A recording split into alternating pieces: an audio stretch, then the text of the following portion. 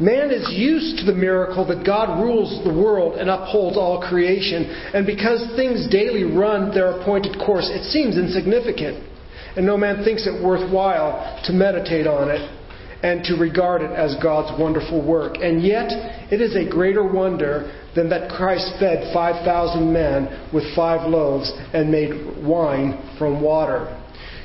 Do you hear what Martin Luther is saying? He is saying that God governs over His creation so perfectly and so wonderfully that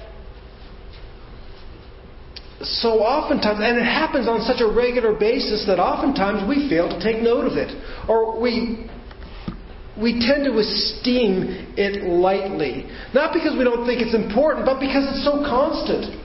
I mean, the things that God is doing, and He's working all things for His purpose and for His glory, and He actually allows us to be part of it, and it happens so regularly, so constantly that we end up taking no thought of it. We often pray that God would do miracles in our lives. That He would do big things. But God is always working in His creation. He's always working in our lives. He's always bringing about His glory and His purpose. And so today, I think before I get going, we're going to be talking about the subject of providence and miracles. So how about this? Before we get going, let's define this and let's maybe bring a distinction between these two things, because I think oftentimes we end up conflating providence and miracles. We call what is actually God's providence, we call it a miracle, when actually it's probably more God's just superintending over His creation. So here we go. Let's define our terms before we get going. So let's define what we mean by providence and miracles. By providence, what I'm saying is that this is God's overseeing events to bring about His purposes. And we could get much more detailed and much more technical, but I think that's generally a good, a basic single sentence definition, that God oversees or governs events to bring about His purposes. Let me give you a couple of really good biblical examples, ones that I find interesting anyways. And the first one, of course, is of Joseph. And so, of course, what part of Joseph's life could not be considered God's providence, but the one that kind of stands out is his brothers are getting ready to kill him, and they throw him into a pit, and they're thinking about, okay, well, how should we murder him? And the Bible says, and it just kind of, and I'm paraphrasing just a little bit, and it just so happened a bunch of Ishmaelites happened to be passing by, and they're heading down to Egypt. Really? And it just so happened. And it just happened to be going to Egypt. See, God is fine-tuning events. And you're going, well, it seems like if He was fine-tuning events, perhaps He could have fine-tuned it so that Joseph wasn't sold as a slave into Egypt. How about that? But later we read in Genesis chapter 50, God meant it, or you meant it for evil, but God meant it for good. God was orchestrating His events perfectly. When you look at the big story of the Bible, you will begin to see that was an incredible work on God's behalf. Another one this one I love. It's in Esther chapter 2, verse 3. Your notes may say Esther 3:3. If they do, ignore that. Go to Esther 2:3. And it says, so she, that is Naomi, set out and went and gleaned in the field after the reapers, and she happened to come to the part of the field belonging to Boaz. And she just happened. I guess this is how some of the biblical authors deal with God's providence. And it just happened this way. And the last one we see is in the book of Esther. In Esther 6:1, where the king cannot sleep one night, and he asks for some scrolls to be brought to him and read. I guess reading history put him to sleep. So he asked for somebody to bring some scrolls, and it doesn't say and it just happened, but they did just happen to bring the scrolls that talked about how Mordecai saved the king's life. And he's like going, did we ever repay this guy? Of all the scrolls that could be brought to the king at that particular moment, in that particular time, to bring about God's intended purposes, God had that particular scroll to be brought. And so we see God's providence in that He oversees all the events and brings them about at the perfect time in the right way to bring about His purpose. We would call that providence. All right. Sometimes you might say, well, that's kind of coincidence. Well, okay. As Christians, we will call it providence, and somebody else wants to call it coincidence. Somebody said coincidence is just when God desires to remain anonymous. But you can see, there's nothing. Well, I'll get there. Let's go to a miracle. A miracle is something completely different. Sometimes we ascribe miracles to providence, but miracles are really quite different, because miracles are actually the suspending of natural law or the overriding of natural laws to bring about God's purpose. So here in providence, God is using natural things to bring about His purpose, but in a miracle He actually suspends natural law or overrides the natural law to bring about His purpose. So a good example of a miracle would be the Red Sea. Why? Because Red Seas don't normally part. All right? That's not something that happens. Miracles by definition are rare. If they were common, they wouldn't be miracles. They would just be natural.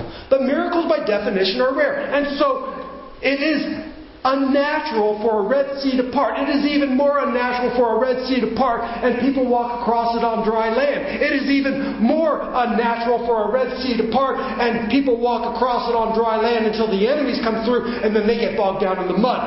That is a miracle.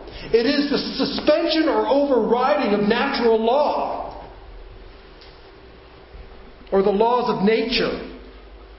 But God does miracles. He will suspend or override the laws of nature to bring about His purpose. Another great miracle would be the resurrection of Jesus Christ. Why is this a miracle? Because people don't rise from the dead. You know it and I know it. But it's even greater than that, because we're going to talk today about an individual who is resuscitated, brought back from the dead. But resurrection is something different. Jesus comes back, not only comes out of the tomb and is alive, and we know dead people don't come back to life, but Jesus comes back to life. But not only that, but He has a different type of nature, or a different body, if you will. It is one that is physical, where He eats food, but yet it is non-physical in that it is not limited by time and space. And so it is this kind of interesting resurrected body. So that is a miracle, because that overrides the very laws of nature. And so we see both miracles and we see a lot of miracles in the Bible, but what we often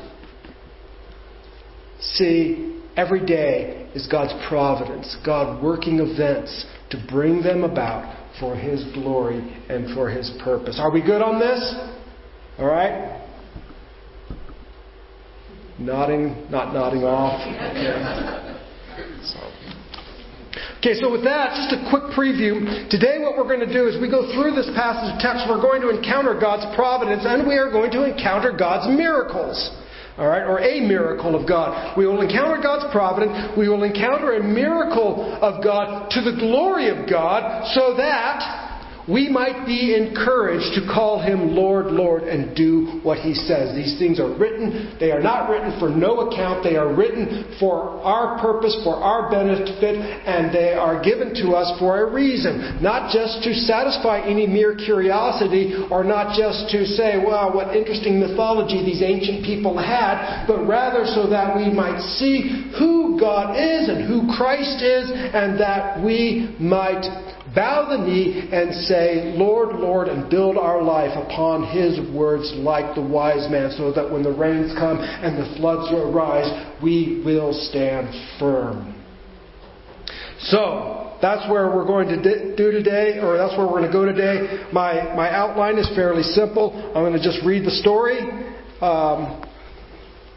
take a broad look at it, and then I want to focus on three big themes. So, with that, let's read Luke chapter 7, verses 11 through 17. Soon afterward, he went to a town called Nain, and his disciples and a great crowd went with him. And he drew near to the gate of the town. Behold, a man who had died was being carried out, the only son of his mother, and she was a widow. And a considerable crowd from the town was with her.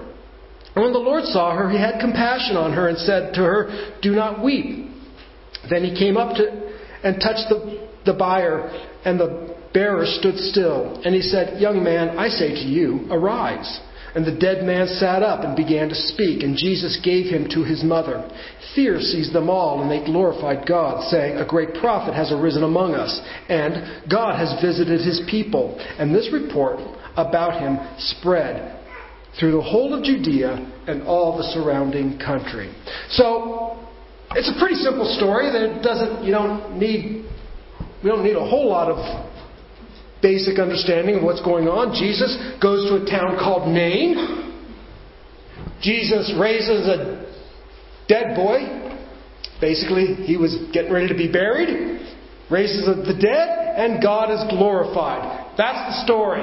Now, I want to talk about three big themes. The first big theme we are aware of, and the first big theme is providence.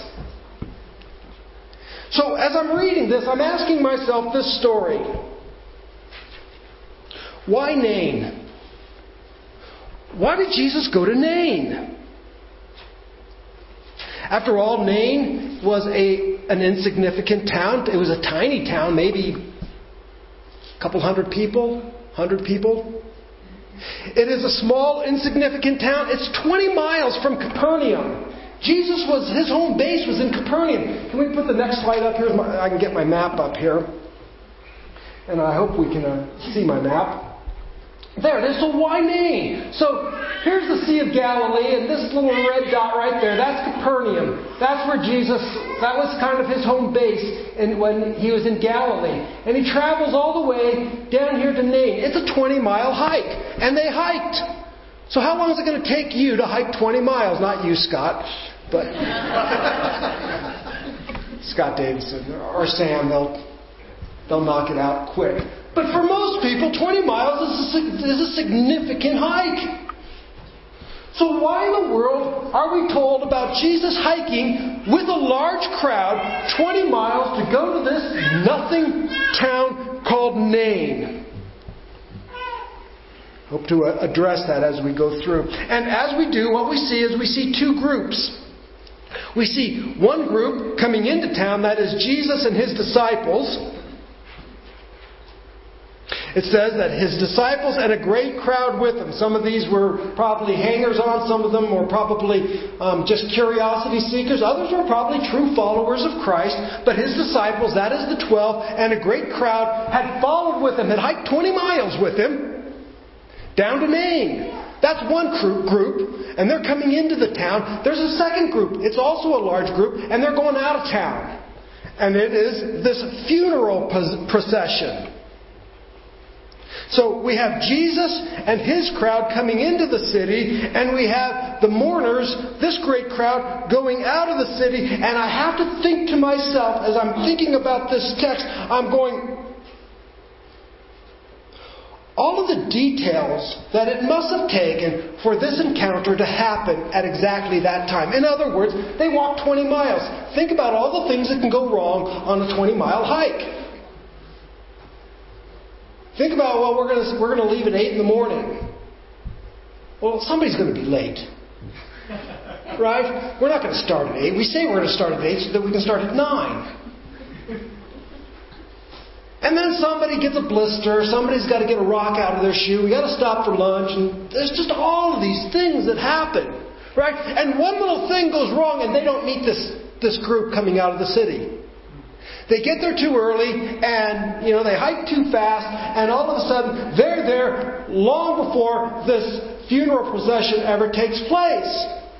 They delay, and they get there too late. But not only on that side, there's the other side, the funeral procession side.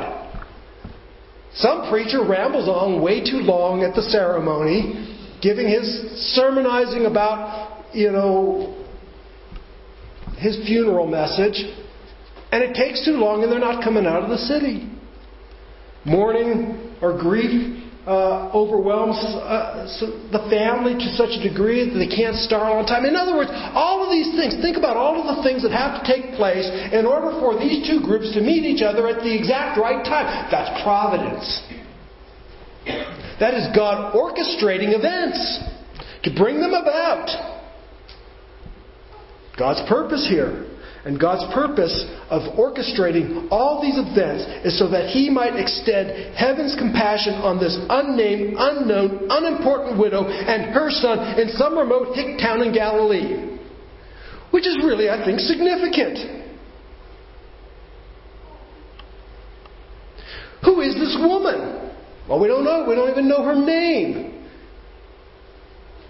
She's unnamed, unknown, and she lives in just a outpost town 20 miles south of Capernaum. This, of course, reminds us how Luke is so focused on the outcast. I said this when we introduced the Gospel of Luke, and I've said this throughout our study of this Gospel. I'm sure I will bring it up again, and that is the Gospel of Luke focuses on the marginalized, the outcast, the unknown, and the unloved, and the person who nobody cares about. And here we have an unknown, unnamed woman in an insignificant town, and Jesus travels 20 miles to go and meet her need. And God orchestrates all of the events to make sure that Jesus arrives at the exact right time. That's providence. Here we see Jesus reaching to the lowly and the forgotten. And we should take note as we minister, as we seek to live out the life of Christ in our own lives, as we seek to emulate Him, to not forget the unnamed, the unknown, the marginalized, and the outcasts. Because God seems to go out of His way to get them. So oftentimes we just think, man, if so-and-so who's popular would only come to our church, or if this person would only become a Christian, wouldn't that be great? We all get excited when we see some celebrity quote some passage of Scripture or say something that aligns itself with the Christian faith, as though somehow that validates the Christian faith. What validates it, certainly we are always happy whenever anybody calls upon the name of the Lord. But are we praying for the person who is unknown, doesn't smell well, doesn't have social graces, is unkept, unknown, won't make us popular, and won't sell any books? This is who God organizes events to bring about His purpose and His glory in this account. And so Jesus reaches out to the lowly and the forgotten. And this is providence, God overseeing and working through all of these minute events so that Jesus can be there to minister to this unnamed woman and her dead son. And this providence then leads to grace. It leads to a miracle, and the miracle then is an expression of God's grace. One of the things that amazes me about this miracle, that is, this raising of a dead boy to life, is not what happens or not what the account tells us, but what is absent from the account. What's absent from the account, to me, is perhaps more significant than the actual event. Because we ask ourselves, and we look at this and we say, what status does this woman and her son have? What has she done, or what has her son done to merit God's favor? And this text is utterly and completely silent. It does not tell us anything about their goodness or their... Remember last week we were talking about the centurion, and at least the Jewish elders who went to Jesus said, he's a good man. He loves our nation. And He loves our synagogue. And He's built our synagogue. He's a good man. An envoy went out to plead the cause of the centurion. And they pled the cause of the centurion on his goodness. Now, of course, as we got further into it, the centurion says, I have no merit of my own. But there was an envoy that went out and said, Jesus, you need to come. Because this is a good man. Where's the envoy for this woman? There is no envoy. There was no messenger hurraying from Nain to Capernaum saying, go get Jesus and bring Him here. There is no merit. She's a good woman. And she loves God. Her son was a good man. Took good care of his mother. There is no merit by which would cause Jesus to come. There is no mention of faith even. It doesn't say, well, she was a great woman of faith. There is no faith. At least nothing mentioned. She's consigned herself to the fact that her son is dead, and she is going to now live a life of oppression as a widow, perhaps being reduced to begging. That's her life. That's what she has to... And it seems there is no mention of anything. So there's no mention of faith. There's no mention of goodness. There is just utter silence. This, folks, is what we call unmerited grace. Unmerited favor. God, for His own purposes and for His own glory, orchestrates all these events to bring His Son to this podunk town in order to raise a dead man to life. This is unmerited favor. She had done nothing to merit the traveling of Jesus for 20 miles with some great crowd to meet her in her need. This is totally and completely grace. Unmerited favor. God showing up to do what God does.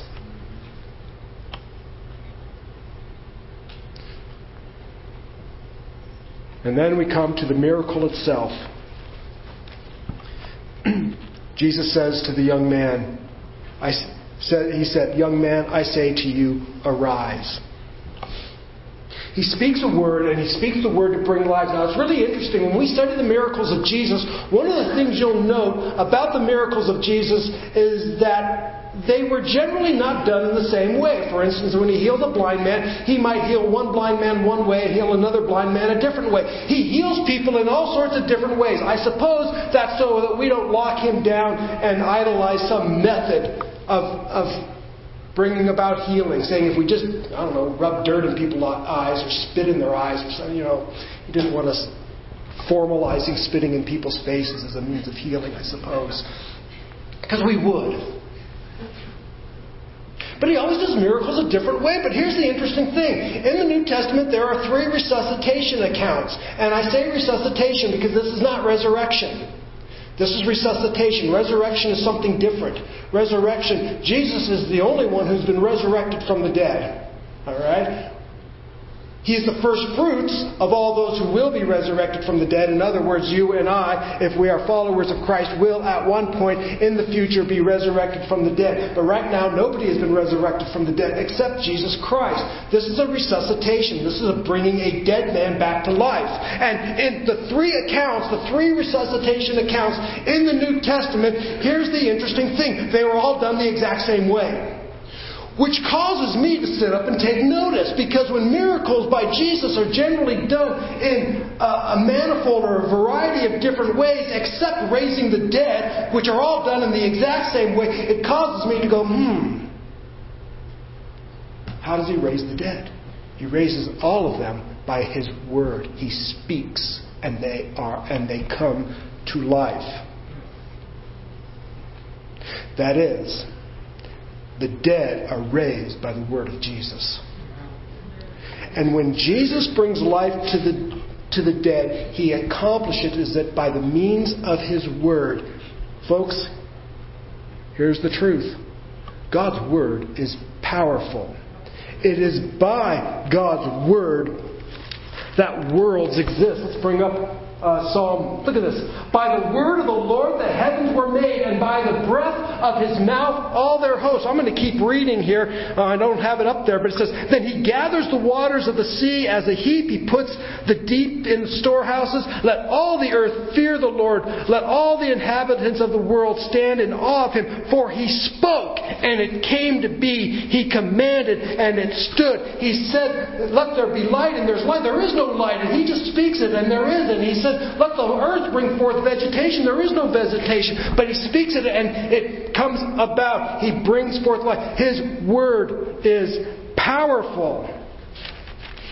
In Psalm chapter 29, verses 3 through 9, and my pages are stuck together. We read this, The voice of the Lord is over the waters. The God of glory thunders. The Lord over many waters. The voice of the Lord is powerful. The voice of the Lord is full of majesty. The voice of the Lord breaks the cedars. The Lord breaks the cedars of Lebanon. He makes Lebanon to skip like a calf and Syrian like a young wild ox. The voice of the Lord flashes forth flames of fire. The voice of the Lord shakes the wilderness. The Lord shakes the wilderness of Kadesh. The voice of the Lord makes the deer give birth and strips the forest bare, and in all His temple all cry glory. This is the Word of God, and all of the dead are raised by the Word of Christ. And we have this passage in John. I think we have one more passage of text. There we go. Truly, truly, I say to you, an hour is coming, and now is here, when the dead will do what? Hear the voice of the Son of God, and those who hear will live. God speaks, and the dead come to life. And it's always the case. And so here we have God speaking to a dead man saying, Young man, I say to you, arise. And this was just interesting to me. He speaks to this dead boy. I don't know about you. I'm not a physician. But dead people don't hear. I'm pretty certain of that. Dead people don't hear. But He speaks to a dead man. But that makes no sense because dead men don't hear. The dead don't hear, I don't think.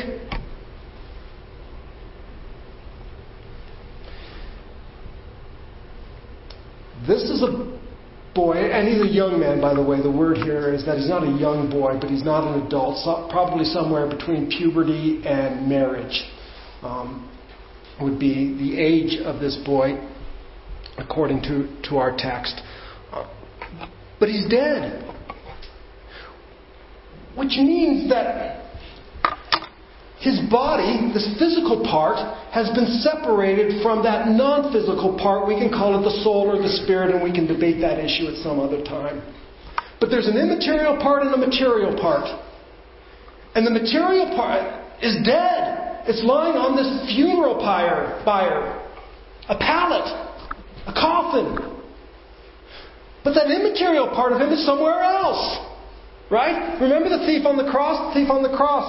Lord, remember me when you come into your kingdom. And what did Jesus say to him? Jesus said, Today you'll be with me in paradise. That's an interesting statement because today you'll be with me in paradise is interesting because on that day, that thief's physical body was where? Hanging on a cross. But he was with the Lord. And Jesus was a dead man. His body hanging on a cross. And yet there was a part of them, that immaterial, that soul spirit, was alive and well and together with one another. This man, his soul and his spirit is gone and his body is dead. And Jesus speaks, and even into the realm of the dead, whatever that happens to be, here's the command of Jesus Christ. Jesus is not just limited to this physical. Jesus' word extends even to the realm of the dead, who now gives up its new possession.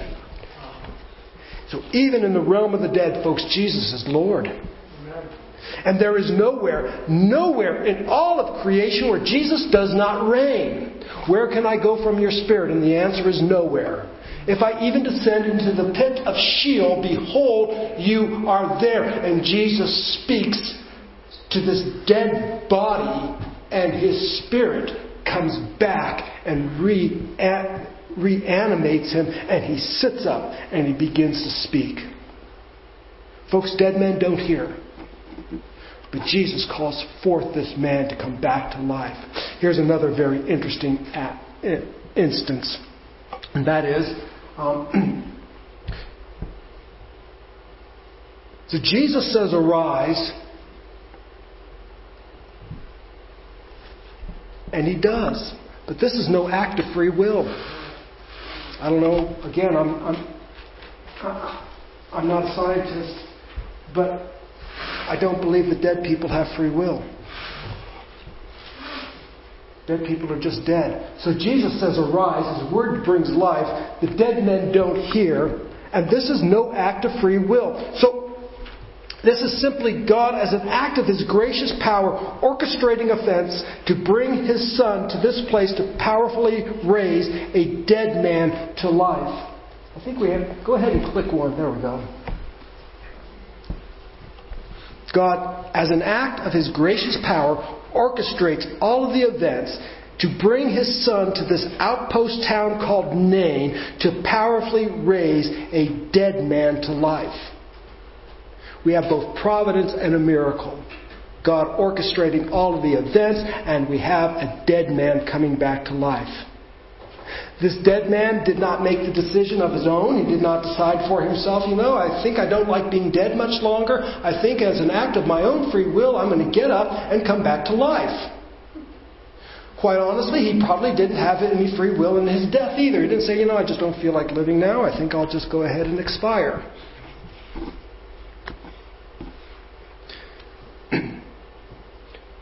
Dead men don't hear.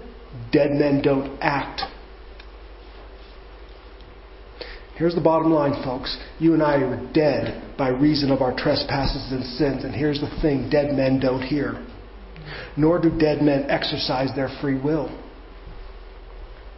1 Corinthians 2:14 say that the people who are dead by reason of their trespasses and sins do not understand the Word of God. In fact, they are not even able to do so.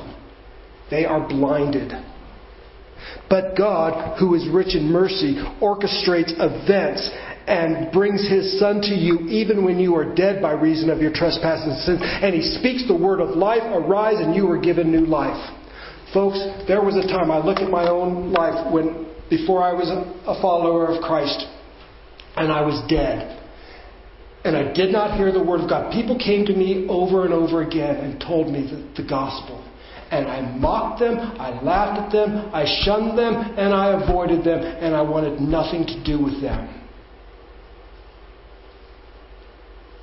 I remember walking to school one day, and a neighbor girl, I'd never met her before, around the corner, she asked me to go to church. I laughed her to shame. Really? Go to church? You've got to be joking me.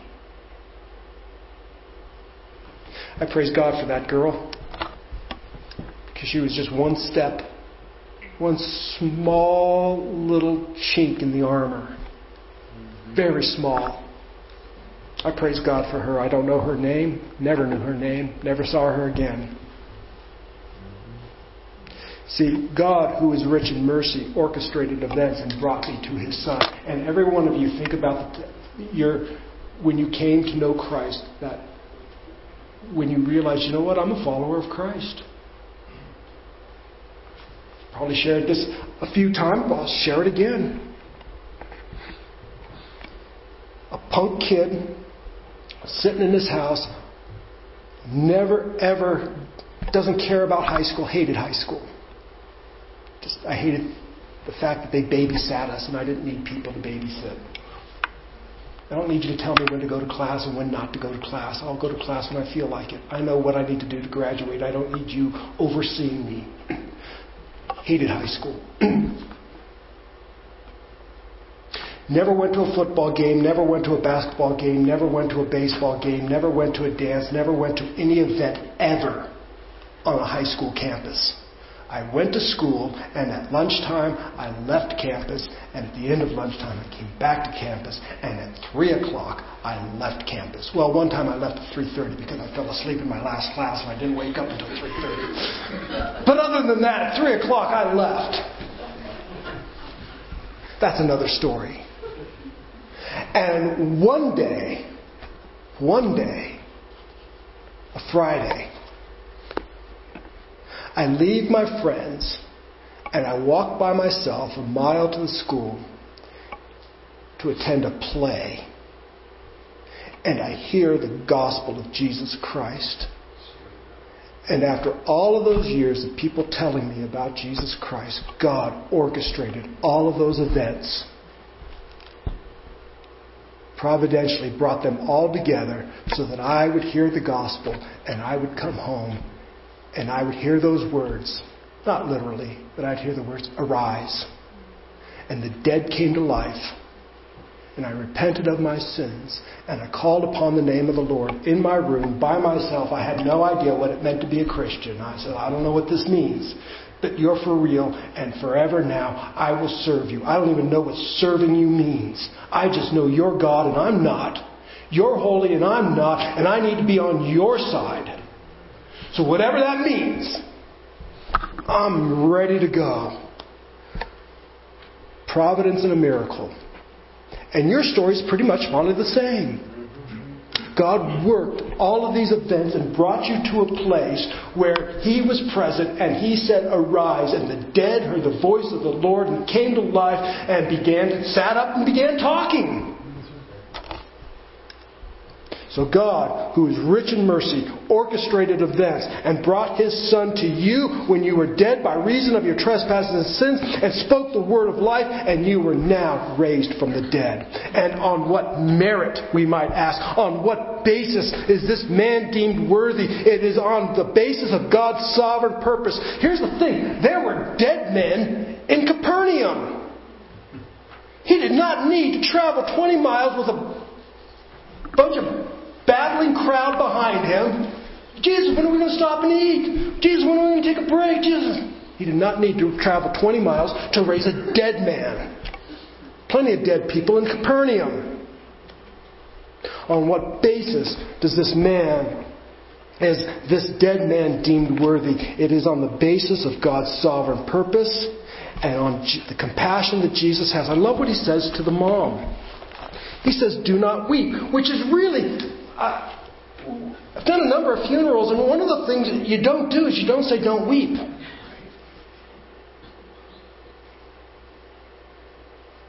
You don't even need to go to preacher school for that. Just basic etiquette. Don't tell a grieving mom who just lost her only son, don't weep. Now, if we do say that, we say it because the weeping makes us uncomfortable. Jesus doesn't say, do not weep because it makes Him uncomfortable. Jesus says, do not weep because it's unnecessary.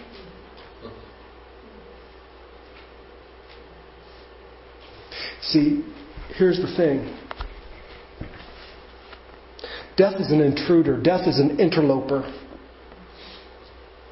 Death reminds us of our bondage to sin and the curse. It's been said that death is the great leveler, and that is absolutely true, because if you are rich or you are poor, you will face death. Yes, if you are rich, you might be able to eat better and have better medical care and clean water, and you might prolong your life over somebody who is impoverished. That probably will happen, but eventually you will die.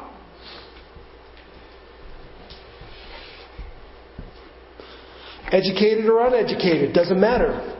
Death is the great leveler. It doesn't matter who you are.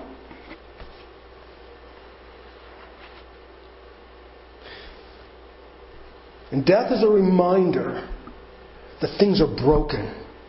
That things are not right. And Jesus now has compassion on this daughter of Adam who's plagued by the curse of Adam. Death is the result of Adam's sin. And here this woman is being traumatized, is broken in her own heart and in her own soul by the curse of Adam, reminded that she too will join her son in death. And there's nothing she can do about it. And Jesus now has compassion on this daughter of Adam who's plagued by the curse. This woman, Adam's daughter, burdened by the curse, is met by the Son of God, filled with the Holy Spirit, and has come to destroy the curse.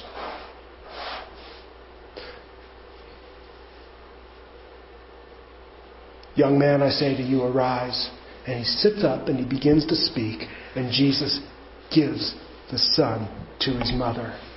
2 lives forever changed by God's providence and power. And all of it is an act of grace. Well, there's one more thing we should consider. We've talked about providence. We've talked about miracles. And all of this to the glory of God. And we see that here. God's glory. I read to you Psalm 29. The voice of the Lord makes the deer give birth and strips the forest bare, and in His temple all cry, glory. And the first thing we see is that fear seized the people. We should not be surprised. That is the normal response when God shows up. When God shows up, people stand in awe or they stand in fear. We see this from the time of Adam in the garden. They ran from the voice of the Lord, and we see it all the way in the book of Revelation. So we see it in Genesis, the first book. We see it in Revelation, the last book. John sees the risen Christ, and he falls on his face like a dead man. We see it in Isaiah, who says, "Woe is me, I've seen the Lord. I am a dead man because I've seen the Lord." The normal response when God shows up is awe and fear and, oh my gosh, I'm a dead man. For He is holy and I am not.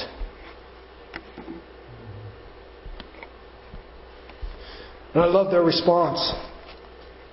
Their response. You would think if you were in such awe or in such fear, you would run and hide. Their response is great. It is one of rejoicing. God has visited His people. They don't flee, they rejoice. They realize God has visited His people. They've been praying for years. God, visit your people. God, visit your people. Since the time of Malachi, there's been this utter silence from God, and they're searching and yearning for a Messiah.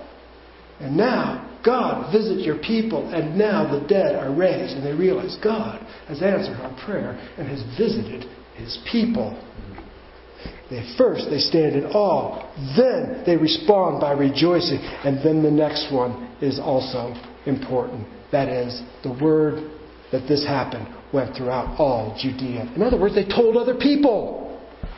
So first of all, when they experience the glory, the providence and power of God, they are in awe of it. Then they rejoice, and then they tell others. So I'll conclude then with this. We all have chance encounters with others. I want you to understand that God oversees events. God brings you into contact with other people for His glory. So we might begin to ask ourselves, who will we impart God's Word to today, this week, or today?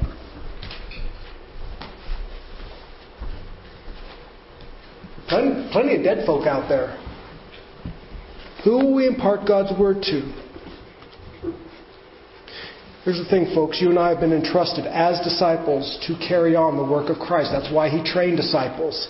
He made disciples to carry on His work. And as disciples, we have been entrusted to carry on the work of Jesus Christ. We are to speak the Word of God to the dead. That is the gospel by which people are saved. We are to speak that Word to the dead, empowered by the Holy Spirit who indwells us. And finally, God providentially will guide our steps.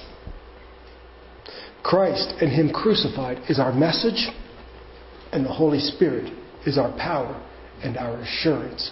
Folks, God will create the events. God will even raise the dead. And God has called you to speak the word, arise. Father, we come before you this day with great praise and thanksgiving.